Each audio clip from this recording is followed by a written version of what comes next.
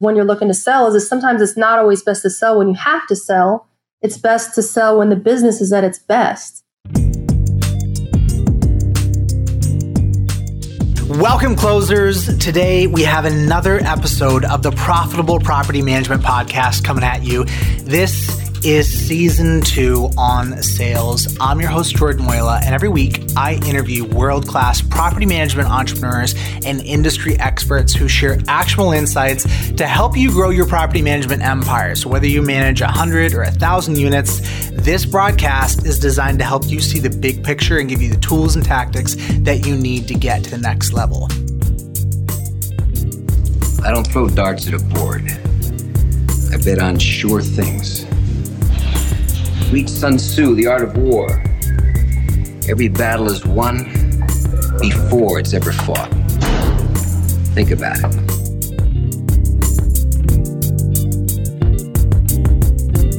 Today, I'm talking with Danielle Miner, the Business Development Manager of Oak Trust Properties, which manages a portfolio of over 800 single-family homes in the Charleston, South Carolina region. In our chat today, we're going to go deep into Danielle's experience of selling a property management business and integrating that within the new business. Everything from working with a business broker to doing the negotiations to actually merging, we're going to cover the whole shebang. So if you're thinking about possible exit strategies, this is the episode for you. Welcome to the show, Danielle. Hey, good to be here. So Danielle, I want to start here. Give me a little bit of your background. How did you end up getting into property management in the first place? So I was actually a police officer in my previous life. I had to retire early due to some medical issues. And so I was kind of looking for something else to do. I was also a military reservist in the Army. And as I traveled around, I had property managers for my own properties. And at the time, I had a bad experience. And so when I got out, I decided that this was something that I should do, and I should try and do it better than the experience that I had experienced, on my own. And so it just kind of fell into it, and it just turned out to be a really good fit for me and my personality. So that still seems like a little bit of a leap. Had you started or run a business prior to starting Oak Trust? No, not at all, actually. When you were actually looking at getting into it, were you thinking that this was something you wanted to grow and sell, run long term? Like, what was your vision? As with any entrepreneur, it's always so much different on the front side than what it's like actually getting into it. But what did you think you were getting into? Well, it's hard because my retirement from the police force was kind of sudden due to an injury. So I really needed a job. And at the time, I couldn't think of anything else I really liked to do besides dealing in real estate. And I couldn't really see myself selling homes. And I really loved managing my own rentals. And so I just kind of started doing it with a few other people that I knew that were in the military that were transitioning out. And then I decided, hey, I can do this, as a career. I don't know. I kind of just decided it was a good thing to try and do. And I read a lot about it. And I had a couple friends who were also in the industry, and they encouraged me to do it. And they thought I would be really good at it. So it just kind of happened that way. So my mother at the time was living in Colorado, which is where I'm from.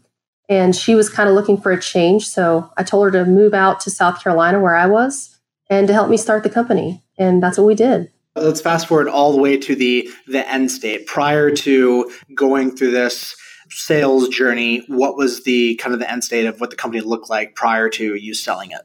I mean, we did pretty well. I mean, we were at about 350 properties when I decided to sell.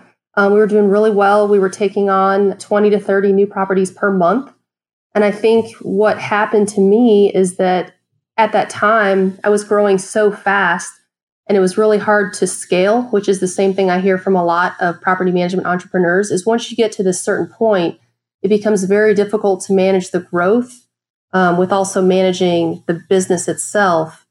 And so I kind of got to that point where I needed to either make a change to make it support the growth or that I needed to sell. Mm-hmm. Got it. And so when you actually made the decision to go one way or the other, what was kind of the determining factor? Were you experiencing some burnout? Did the idea of running a 1,000-door shop just not sound all that interesting? What pushed you one way or the other? Well, I was going pretty hard there for, 5 years. So I was starting to experience some burnout. Some of my key employees were starting to experience a little bit of burnout because we were going so fast. And I had an unsolicited call for someone to buy the business. And I think that's kind of what got it into my mind. It was never anything that I had thought about previously to that. A business broker had called me with a potential interested party that was just looking to buy a property management company in Charleston. And that's kind of what set the whole thing off. So it kind of forced me to think about it. And then after talking with him, that sale did not go through. We were not a good fit. I think the first thing I would tell people is you don't have to sell to the first person that makes you an offer. And that's something that I learned. And then after that didn't work out, I had contacted a business broker, just curious about the process because what happened to me was so short. And the guy kind of offered me, a lump sum. And it was kind of a whirlwind process. And so I started getting curious about it. And at the time, there was a lot of property management conferences that I was going to where they were talking about mergers and acquisitions. So I got curious. And after talking to a business broker, it kind of set things off to where I decided that, everything has a price. And if someone was willing to pay the price that I was looking for, that I would sell it. Got it. Okay, so let's rewind back to that initial event. Somebody called you unsolicited. Was it a broker that reached out? Was it a business owner? For that first deal that didn't happen, who was the party that reached out? So the business broker reached out to me with an interested party, and he talked to me about kind of what they were looking for, and he thought that it would be a good fit. It was a guy who already had a profitable property management company elsewhere, and he was looking to move into the Charleston market. The problem I would say with that is that they set all the expectations. They knew exactly what they were willing to pay. They knew what they wanted per door. They weren't interested in any of my sales processes or any of our operating procedures, all that kind of stuff they had on their own. So that made it worth a little bit less to them because they were just going to kind of roll the doors in the portfolio into their systems that they already had. Got it. And that's also just unpleasant to hear that the work and the infrastructure of what you built is basically going to get wiped away and the contracts will basically just get stripped out. I'm sure that's not pleasant to hear. Yeah, and that's exactly how I felt about it. I didn't want someone to just, take my doors and then everything that I had built kind of went by the wayside. My name would disappear, and everything we built would just kind of go away. So what was the net time investment in that first deal that didn't go anywhere? How deep did you get sucked into it? Well, the good thing about that deal is that it did force me to sit down and really put our numbers on paper, come up with our profit and loss, all the numbers that they were looking for, the numbers in the portfolio, dollars per doors, all those kind of things. So that time that I invested in that was probably a good, 2 to 4 weeks of coming up with all those numbers and getting them a package together before he gave me the final numbers that he was looking to purchase for. And that's kind of when I just decided that I was kind of rushing into this and there was no reason to sell to the first person that, called me on the phone. Totally makes sense. Did that due diligence process turn out to be any more or less stringent than the due diligence process that you went through with the later buyer where you completed the transaction? So the buyer that I actually ended up purchasing the company, it made it really easy because a lot of the things he asked for was the exact same information. And so our process with him was really fast. I mean, we had come together on a plan within a week or two after, our first conversation.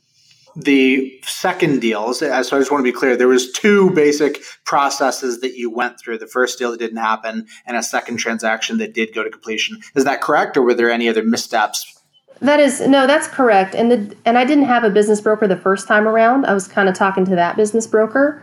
So after that deal didn't go through and that was off the table, I actually talked to that business broker again and told him that I would be interested in selling if he could find a buyer that wanted the kind of entire process that I had built, the sales processes, the procedures, all those kind of things. So he actually went out and solicited for me, which I would highly recommend to anyone that's looking to sell a business, is the business broker is there to not just kind of put it out there. They're going to shop it to people that they know would be interested in purchasing what you have to offer. And that was a really big benefit of having a business broker. Was just being able to get more than one bid, basically, more than one potential acquirer? Yeah. So what he did is he put together a packet of all the information I'd already gathered. And then he was kind of shopping it to other big competitors in the area. Because at the time, we were growing so fast that a lot of the big competitors in the area, would love to purchase the company to kind of take us out of the market. And that was his plan. Got it. Of course, that velocity is going to be attractive. Adding 20 to 30 doors a month. I mean, that's some pretty solid inertia that you had going on at that point. So the experience of working with a business broker, give me some more context on what that was like, in the same way that you said that, you shouldn't necessarily sell to the first person that made an offer. Did you talk to any other business brokers? What advice or perspective do you have on working with business brokers in general? So I talked to several people. I really liked the one business broker that I ended up working with. He did a great job. He kind of fit my personality and we worked together well. I also talked to a lot of friends who were entrepreneurs in other industries or people that were attorneys in other industries, and they gave me a lot of advice. And I think the biggest thing that I got from the business broker was what I was actually selling. So a lot of people, the first thing they ask is, how many doors do you have? And that's kind of this benchmark that everybody wants to know about your company. But really, it's profitability. How profitable are you with those doors? And what else do you have? Is it sales processes? Is it procedures? Is it a great, team? There's all sorts of other things within the business, your branding, your name, your website, all these other things that can be sold and not just the doors. And so that's what he really got me to realize, is that I had a great product outside just the 350 doors that we were managing, was our growth processes and all those things. And that made it worth more than just, dollars per doors. Totally makes sense. So as you're squirreled away, going through this process, having these conversations, what's the rest of your staff doing or thinking? At what point did you include them in the conversation and the process? Was it post signing the final documents? Did they get any whiff of what was happening ahead of time? And if so, how did that go? No, I didn't tell my staff anything, but part of the stipulations to me selling to anybody was that they had to keep my staff. So I didn't want to sell to someone that was just going to let everybody go, because I really liked my staff and I just didn't want to do that to them at the time. We all became kind of a family. And so I wanted to make sure that whoever purchased the company would at least attempt to bring them in as well. I ended up with a really great situation where the guy who purchased me already had a property management company and he was kind of looking to grow. So he kept all my staff, and they didn't know until the paperwork was signed and we were kind of moving offices that this whole thing had happened. Wow. So were you nervous going through the process that maybe they would find out and be concerned about job security, et cetera? Yes, I was really worried about that, actually. With any business, you kind of have your key players. And I was kind of concerned about how they would feel with me selling it, and if they would even want to stay. But I didn't want to tell them early in case that they quit kind of in this process, because if it didn't go through and any of your key players are not around anymore, it kind of does a lot of damage to the business. So I wanted to make sure that they didn't really know what was going on, but they had every opportunity to stay with the company, as it transitioned to a new owner. Got it. So you get into this second transaction, you're moving through it with the help of a business broker. What were some of the more stressful aspects of working through it? If for you, what felt like kind of the make or break moments in going through that process before getting to the finish line?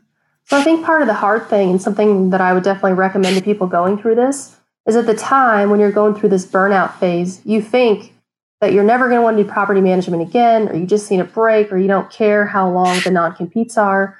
But really, those things are the most important, because, a year down the road after you sell your business, do you really want to be locked out of your current market for a specific amount of time, 2 to 5 years? Do you want to not be able to work for somebody else? What do you want to do?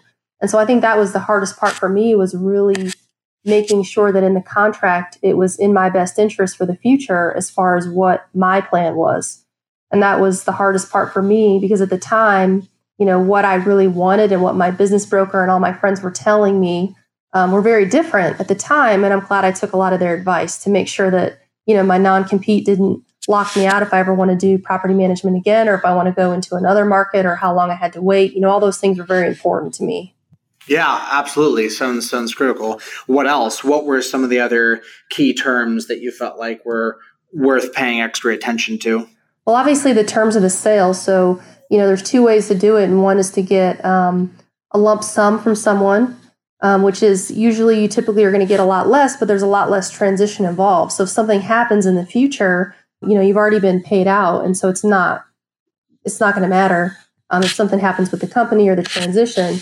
But if you do any kind of owner financing, you had to make sure, one, were the buyers able to make good on the loan payments? And two, how is their company running? Is it something where they're going to be okay with the growth and scaling, to a giant company? So now we're at 850, how are they going to handle that transition? How are they going to be successful managing, a larger portfolio?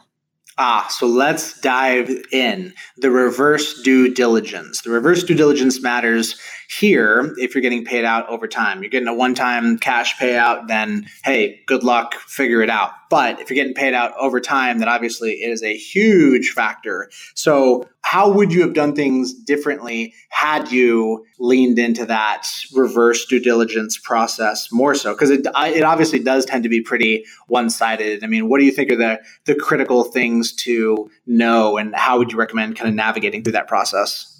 So I think what I would have done differently is I didn't look at their management team. So obviously I met the owners and they had a company that has been around for a long time, but I didn't anticipate the differences in our company culture. That was a big thing that didn't quite go as planned. Who's going to manage this new larger company and how are they capable of doing it? And that was part of the issue that we had, is that I had this transition plan for 6 months where I was only going to work, for the first month full time and then go down to part time. And then, by month 3 to 6, I was only supposed to be working 5 to 10 hours a week.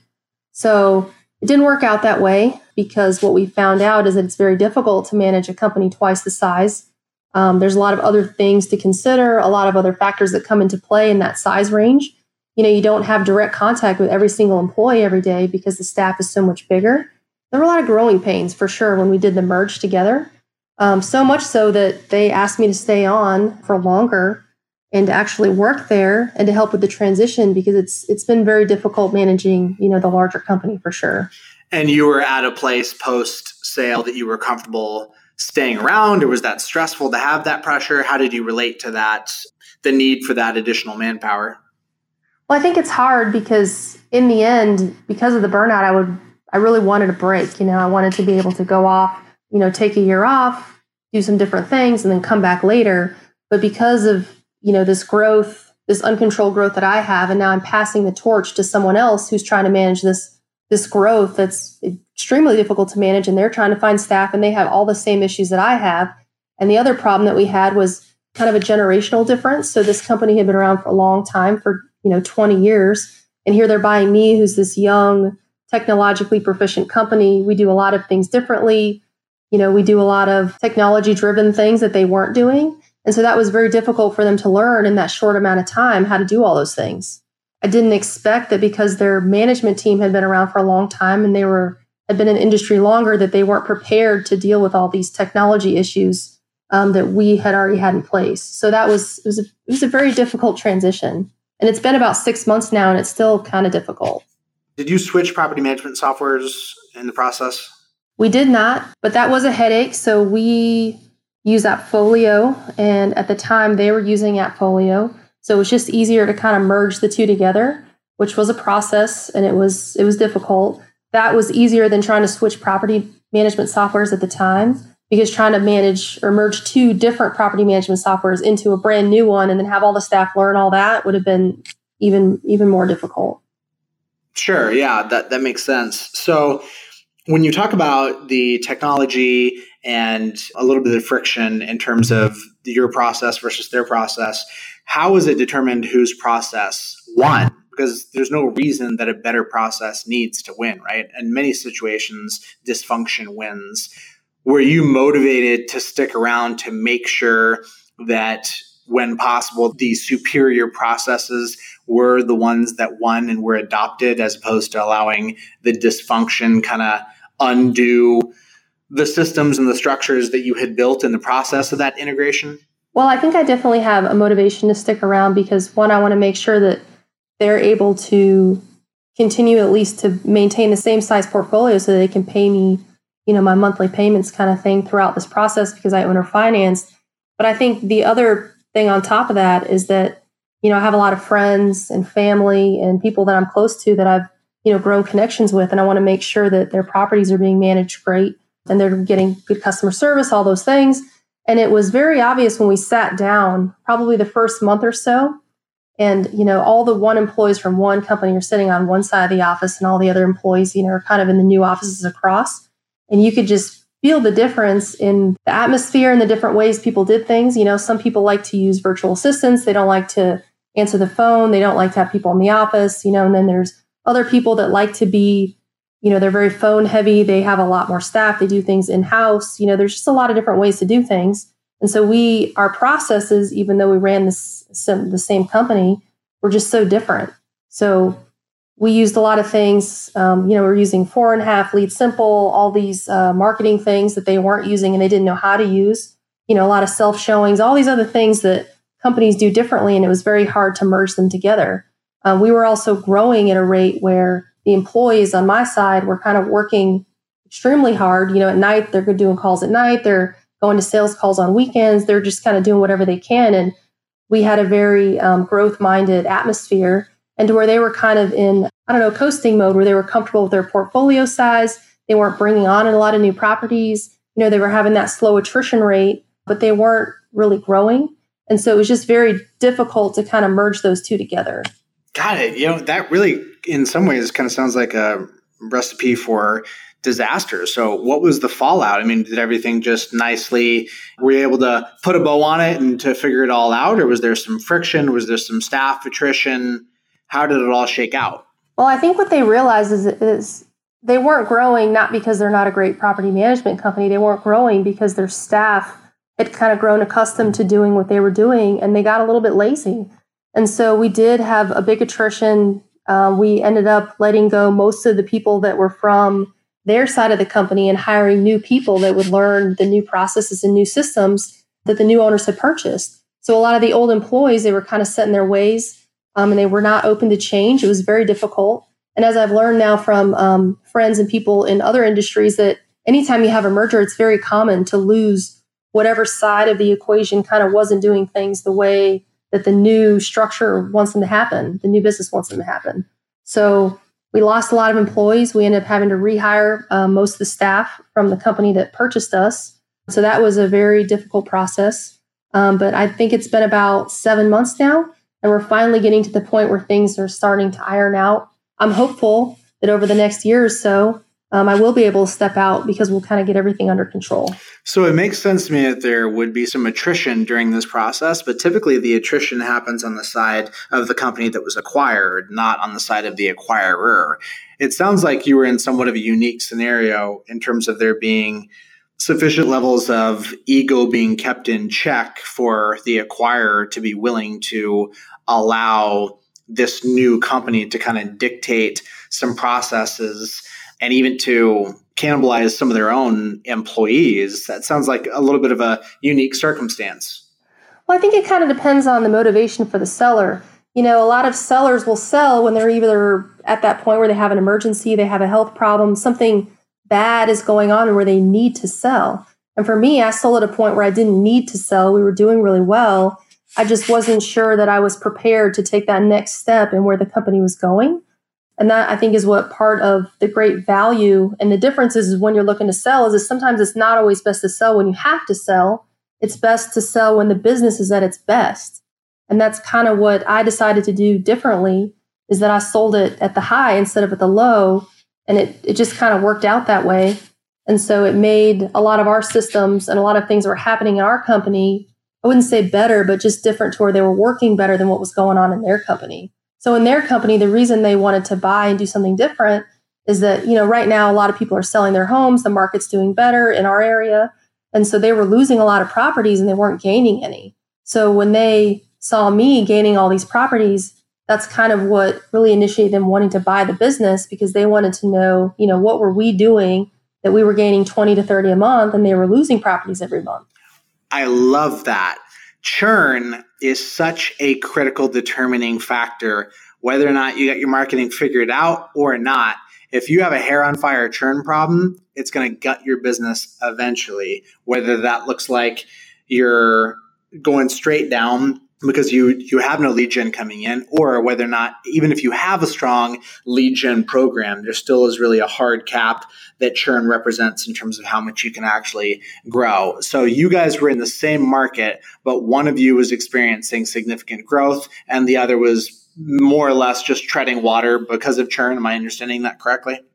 Yep, that's correct.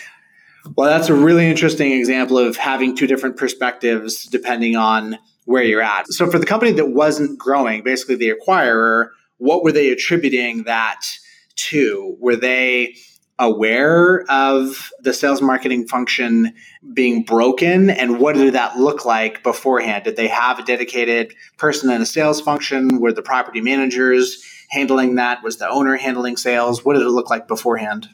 So I think that's probably the most interesting part about this whole thing is that the owner did not know. He did not know why things were going the way they were going. They really did not believe our growth rate. I mean, it was I had to prove it on paper to even show them that this was happening because they were losing properties. And I think where it came down to is that their employees were not growth minded. You know, they had no incentives to go out and sell new owners. They didn't have a dedicated salesperson. They didn't have a business development manager. They didn't have a lead platform system. They didn't have any of these other things going on. The marketing that they were doing, because they were an older company, was still older style marketing. And we were doing a lot of the newer things. That was a big part of it. I also think that their staff had been around so long that they just didn't, they weren't personally vested in a lot of the processes and systems. They didn't go out and sell. They didn't return phone calls the same day. They didn't do a lot of these things with the lead process. It was kind of a more old school lead process where, you kind of get a lead, you assign it to somebody, they follow up maybe in a day or two. And it was, they try to set appointments. They try and get people's information before they give them prices, kind of the old school sales model, and everything is kind of different these days. And so we were incorporating all the new school information, all the things we learned at all these conferences we go to. And so we were just doing it differently. And I think that's the biggest thing, is that what they were doing wasn't wrong. We were just doing it differently and more modern than they were. And that made all the difference. Totally agree. It's not about right, wrong. It's just about what is in alignment with the outcomes that you are pursuing. What I would say is that recurring revenue is both the blessing and the curse of this industry. It is responsible for a ton of wealth creation, but it's also responsible for a large amount of complacency. And the truth is that once you ramp up that recurring revenue, over time, it's possible to trade margin for ease, meaning you can choose to be less profitable, but to do less work and to have that culture of excellence kind of erode and slip. And naturally over time, once you've put in the grind, you've put in the hustle as an owner, that temptation happens. And what the owner does, the rest of the team eventually just kind of falls in sync with, whether or not it is verbally stated or not. I do want to transition to talk a little bit about kind of the showpiece, which is the negotiations. Now, we're not going to put you on the spot. We're not going to talk about, numbers and sale price, et cetera. But I do want to talk about the logic and the approach that you took for determining what a door is worth. In my opinion, in my estimation, the conversations that I've had, the industry is still pretty early in terms of having any kind of a real functioning heuristic for determining the value of a door, because we all know that a revenue multiple is a pretty simplistic framework, right? It doesn't take into account whether or not that door is a high-end luxury property or whether or not it's a dumpster fire. So where did you kind of get your education, and who did you network with to kind of work through how you came up with that overall valuation framework? So what I initially did is, obviously I tried to research. I reached out to a lot of the industry experts that I knew, and I didn't really get an answer. No one could tell me what the multiples were. I really kind of leaned on my business broker heavily for that. So part of the really challenging part about pricing a growing property management company is it's just really hard to go back and say, okay, well, let's look at how many, your income over the last 2 or 3 years. Well, we were only around for 6 years. So if you were to look at my income 3 years ago, I don't think it's appropriate to price it, using that year, because we were so much smaller then. So, how far back do you go? Do you go back the last 6 months, the last 3 months? Do you go, today forward to look at the growth curve of, incorporating future income. So what we ended up kind of settling on was kind of a hybrid version of the last 3 months of income, the last 3 months of our kind of how many properties we gained, how many we lost. And then we incorporated things like, the branding, the logos, the website, all those things in there, with also, me being around to transition for 6 months to be available for consulting in any kind of capacity they needed. So there was a lot of things that went into that to make it kind of a better package deal for them, but also to make sure they were getting the maximum value out of me. If we would have done the multiples, and the other thing with the multiples is, do you include auxiliary fees? So do you include things, where you're making money on, late fees, application fees, all these other fees, admin fees, pet fees, all that stuff.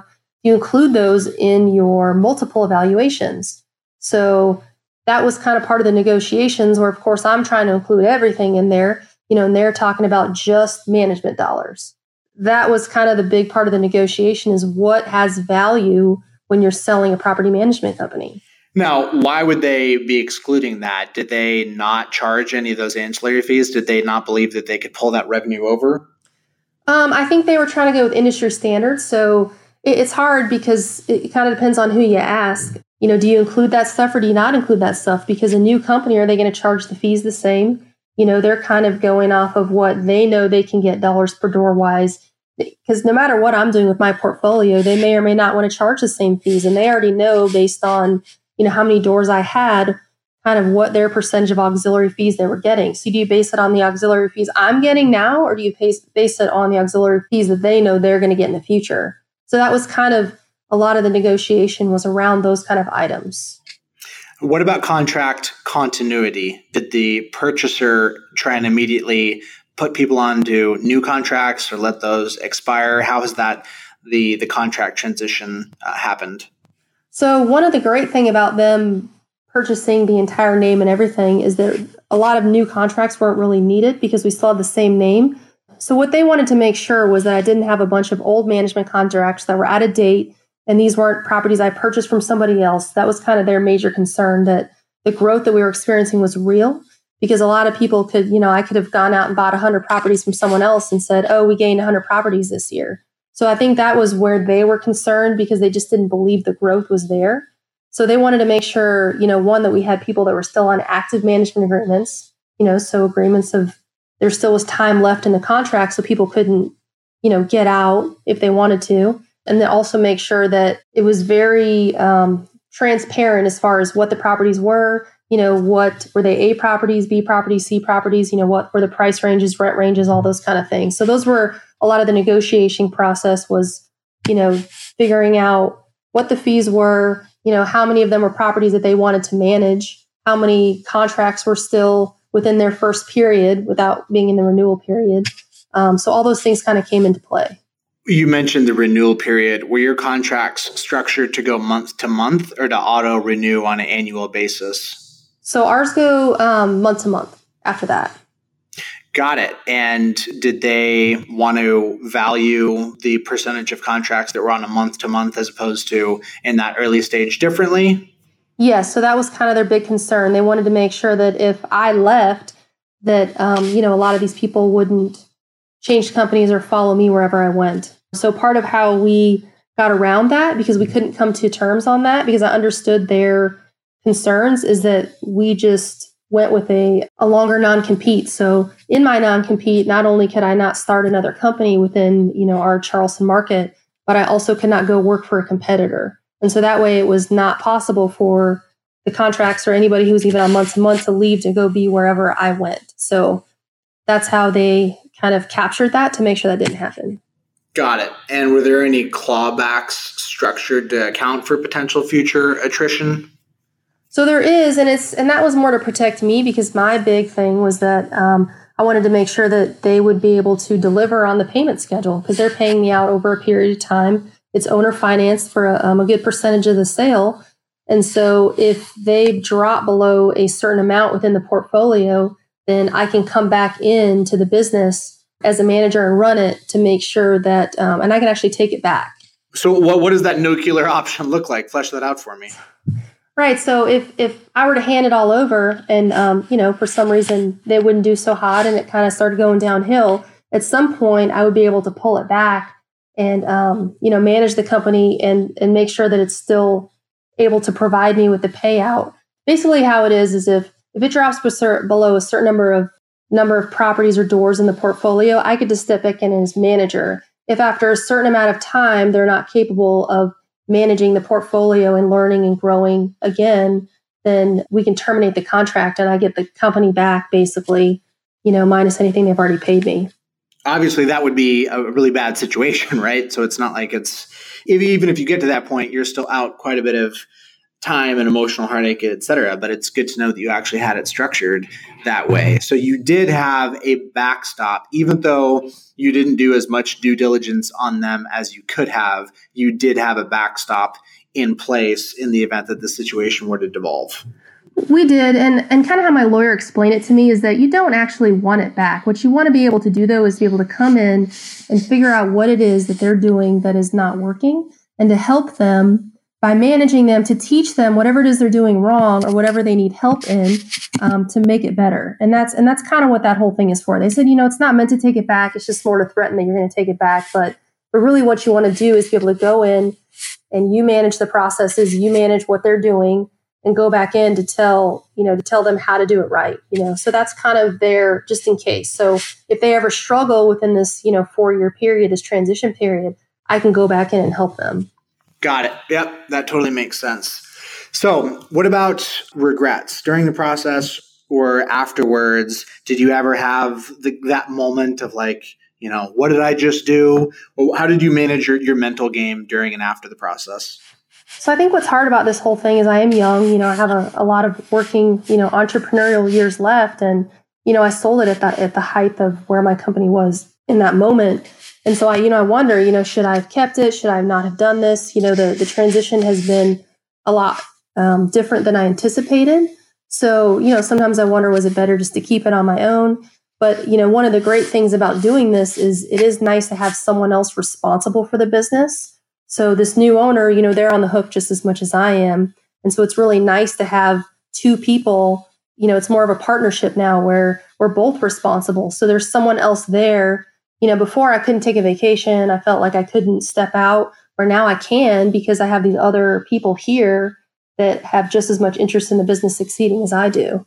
If I could do it all over again, I might look to some kind of a partnership opportunity, but I don't really have many regrets except for just maybe kind of knowing more about mergers and acquisitions at the time. And so that's kind of what motivates me to tell people about it, is just to make sure, you kind of do your research so you don't get into something, kind of know what your goals are, know what your future plans are.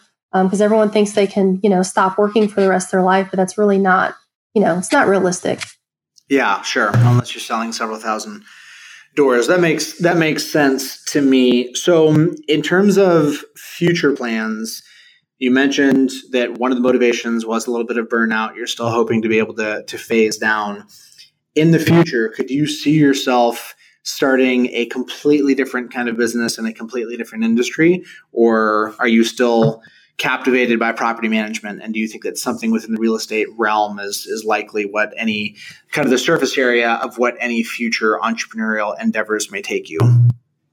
Well, I realistically think I'll probably still be in real estate. I love property management. I own a lot of rentals now on my own. I think that development and maybe some commercial real estate and some other things are in my future. Someday I would like to have a brokerage that's property management, that also does sales, that does development and all these other things. So I think that I'll still stay in the industry. And whether that's relocating to start a new property management company, I think that growth is where I personally excel. So either helping other people grow through consulting and going in and helping struggling property management companies grow, or just, doing it again, building it up and selling another one. I mean, I really think that it's just kind of what I'm good at. So I probably will do it again. What does the future of the industry look like? What do you think are the trends that people should be paying attention to? What do you think is different about starting a company now versus 5 years ago versus 5 years in the future? So I think when I started, I didn't really have a true an audience. I kind of, I would manage property for anybody, whether it was investors or, single family homeowners, all these different clients that you can have. And I think in the future, you're going to see a lot more specialization kind of going into one areas, having a property management company that only works with investors, or having a property management company that has a lot of auxiliary services. I think you're going to see everything go to online. I think you're going to have a lot more people in home offices. I think the one great thing about property management is it is very hard to scale to a large capacity. And so that leaves the small business owner open for a lot of opportunities to have, boutique firms that really cater to a specific market. So I think in the future, being able to have those smaller companies that maybe focus on a, very target market is kind of where the future is headed. I'm not sure that these other things that I see come and go, kind of the big franchises coming in and out, the set dollar prices per door, a lot of those, kind of come and go. But I really think that the small property management company, because it'll always be a heavy staff base, will do really well in the future. And I think everything will be online. Wow. All right. So I more or less agree with the premise. I do think that in terms of scaling, somebody is going to crack that nut. I think we're in the early phase of a number of businesses trying to crack the nut on scale, meaning they may have doors, but they're experiencing churn issues, or they're still kind of working out the bugs of having both high growth past 1,000 doors and still remaining profitable. But I don't structurally see any reason that it's not possible. Are you fundamentally skeptical of the ability of somebody to run a profitable property management business at 2,000-3,000 doors? Or do you think we just aren't there yet and it's only a matter of time? So I think part of the unique thing about property management is it's very hard to write an operating procedure manual, if you will, that can encompass every kind of situation you're going to run into when you talk about management. And I think that's the hard part is, a lot of times when companies get really big, it's really difficult to manage those small decision-based things that happen on a daily basis and to put those into play where you can offer the same experience across a multitude of states, a multitude of laws, in different ways that people do things in different communities, in different cities. I think it's possible. And I think it's especially possible in a lot of the basic functionality of a property management company. But I think when you get down to the nitty-gritty of actually running a property management company and trying to manage the day-to-day processes and make it the same across the board, across all these different geographical areas is very difficult.